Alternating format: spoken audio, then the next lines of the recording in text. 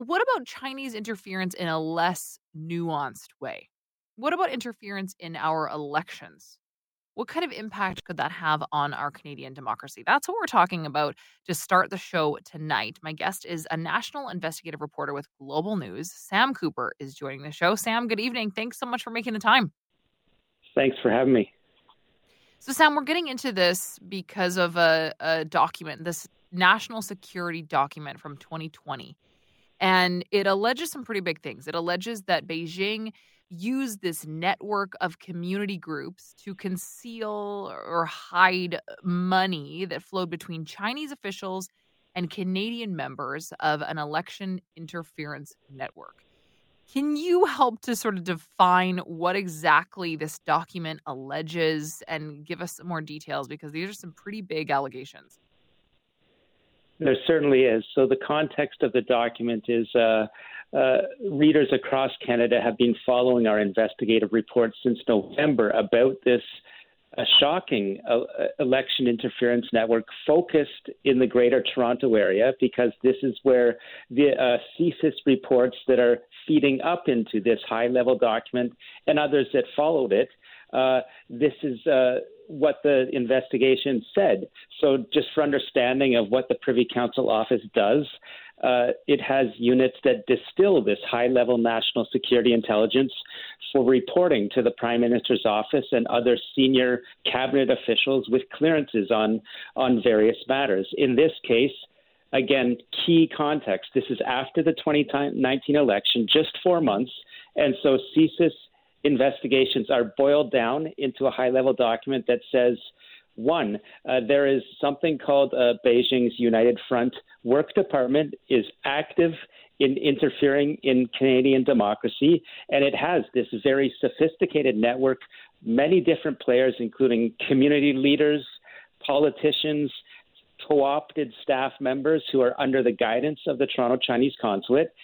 And the community leaders, this is a direct quote from the document, are used to facilitate clandestine transfers and to recruit potential Canadian politician targets.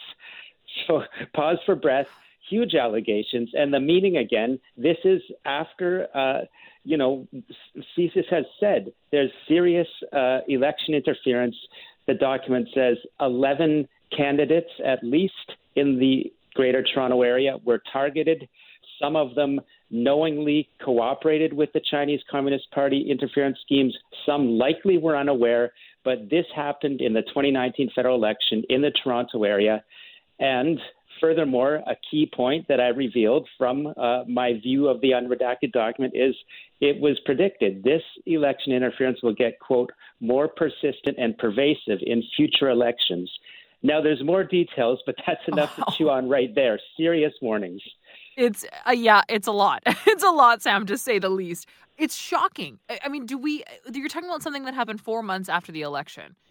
So what did that interference accomplish? I mean, was this something that was found out and then reported, or was this just swept under the rug? I mean, what happened?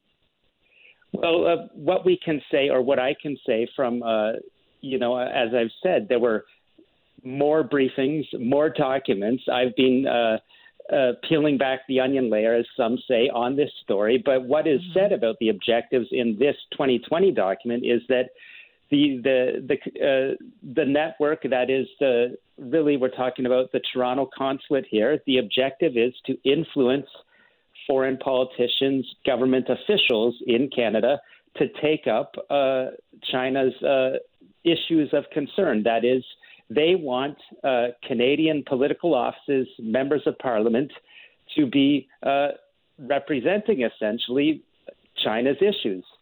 So that's another huge allegation. The description in the document is of a very complex network. It says community leaders obfuscate the transfer of funds and flow of communication between Chinese officials and Canadian targets. These are direct quotes from the document.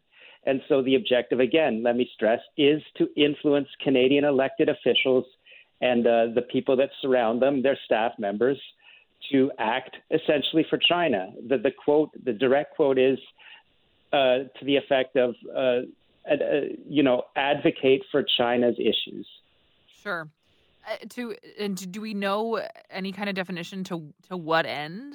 I mean, to advocate for what Chinese issues, and have we seen any sort of movement made on those issues that we could look to as interference? I mean, what real threat does this have, or has this had?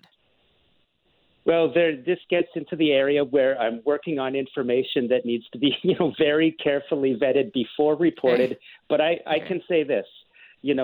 Based on intelligence sources, they say this is just the Toronto area. So if a document says this 2020 document and others I've reported on from 2022 say some of these candidates were witting affiliates of the scheme, we can more than infer, we can say China was successful. Some of these candidates, some of the people in the network, my sources say, are elected politicians. If they're winning, that means China has succeeded, at least with some Canadian politicians, in influencing them. Furthermore, sources, I have a number of sources, we're not just talking Canadian intelligence, say many Canadian politicians are implicated in China's United Front networks, whether they know it or not. So this gets into the area where some, we're talking across Canada, from the federal level down to school boards. This is what my investigative sources are saying. So when you have politicians that may even be unaware of China's influence efforts, that's serious enough. But some are aware, and that means they are knowingly receiving benefits from China. Now, let's get into what we can't report. Do we have the name of a candidate and, X amount of money flows into their campaign or pays for volunteers? This is something I'm still working on, but I can assure you my sources say the evidence is there. And I can also assure you that we are committed to keep digging into these stories and reporting them in the new year. Names have to be named because these are serious allegations. We need to sort who is unaware, who is aware, etc. And to be clear, then, we're talking about this in the Toronto area. So are we talking about a municipal election? And do we have any reason to believe that this wouldn't go beyond that? Well, all of this reporting right now is focused on interference in the 2019 federal election. And that interference includes, this is where it gets complicated, not just people running for federal office in that election. It includes, according to my sourcing, elected officials at different levels of government, staff members that have been in, political offices, or campaign volunteers. The networks are broader than that, and they include allegedly well-known community leaders, business figures. And so you can see how complex it gets. We're not talking about one. Now I'm getting into, what I haven't reported, but what I know. Canadian intelligence says that the focus, of course, of China is influencing at the highest, the federal level, but their focus to do that influence is all levels of government, even indigenous governments. As I've said, school boards.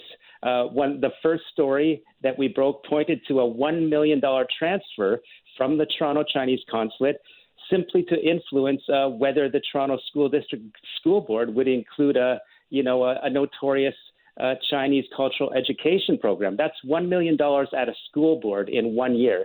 So you can see how broad these influence efforts are across Canada. And I'll make a prediction or a promise. We're going to get to Vancouver. We're going to get to other cities because this is a very broad interference campaign.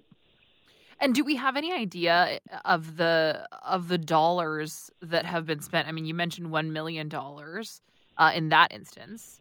What about broader? How much money is being thrown into this? That is a great question. That's another one of those ones that I'm working on. But I can tell you this. At the very outset of starting to break these stories, I was able to have background conversations. As a comparable, I raised a New York Times story from earlier this fall that said Russia, this came from the U.S. government, they essentially leaked some of their intelligence, that Russia had been involved in hundreds of millions in political influence operations over the past several years. I asked well-placed Canadian sources, is China's interference, funding, and sophistication larger than Russia's? They said 100%. Absolutely, you can report that with confidence. So I'm not at the position of confidence where I can say China spent, $10 million in, 2019, up to 15 in 2021. It gets very sophisticated. We're talking about business proxies, companies that are told, perhaps you can run an ad, et cetera. So my point here is that it's larger than Russia. We know that. I can say that with complete confidence. So worldwide, over the past few years, we can easily say at this point, we can infer much more than hundreds of millions spent in other countries by China to influence elections and politics. Obviously, this is an ongoing investigation, so I know you have to be careful with what it is that you're able to disclose. But have you personally spoken to anyone in the government about this or had any kind of reaction from anyone who's believed to be involved? Well, with regards to who I've reached out to since November about this story, we've repeatedly contacted offices including the Prime Minister's office, the Privy Council office. Of course, we reach out to CSIS when we let them know we have certain knowledge that's sensitive and we're seeking comments.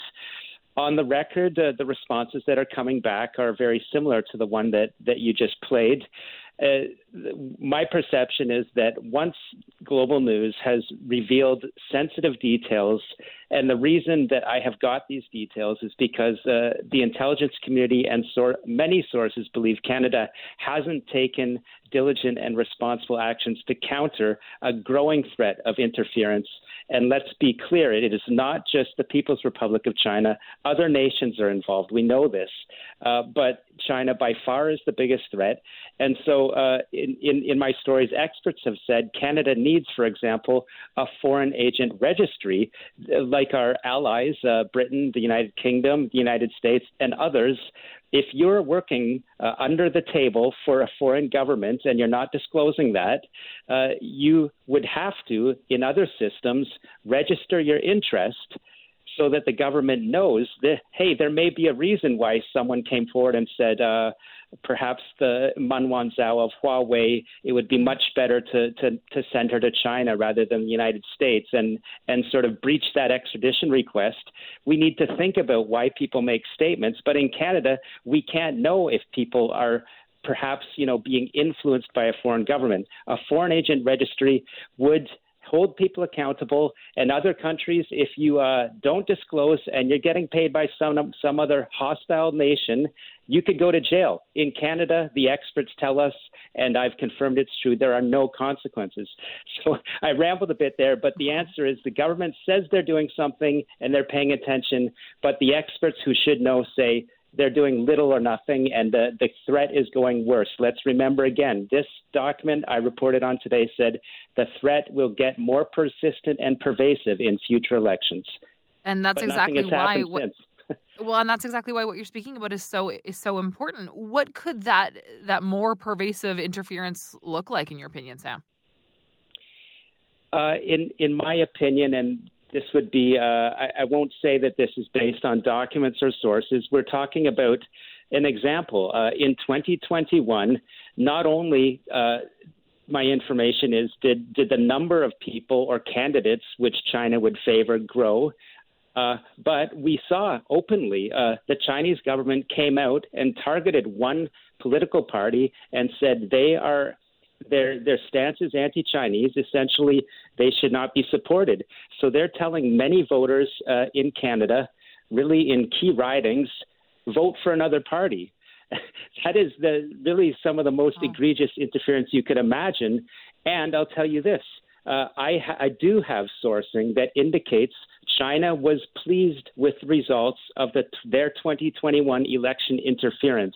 I'm giving you a scoop today because we're having conversation into depth and details. They were pleased. I have that reporting. This is something I'll work on in the new year. That suggests that they will increase their efforts in future elections. So if Canada doesn't have, a counterpunch, so to speak, we can only expect the interference to get worse. Are we talking about China will be able to choose the winners and losers or swing an election? Well, there are people that worry that, but there are people that say it's deeper than that. The political parties in Canada are choosing their platforms in ways that won't offend China now. So China has already interfered to a great deal in Canada's democracy. I can tell you that for a fact. Yeah, amazing work so far. I can't wait to see where this goes next. Thank you so much for your time this evening. Thank you.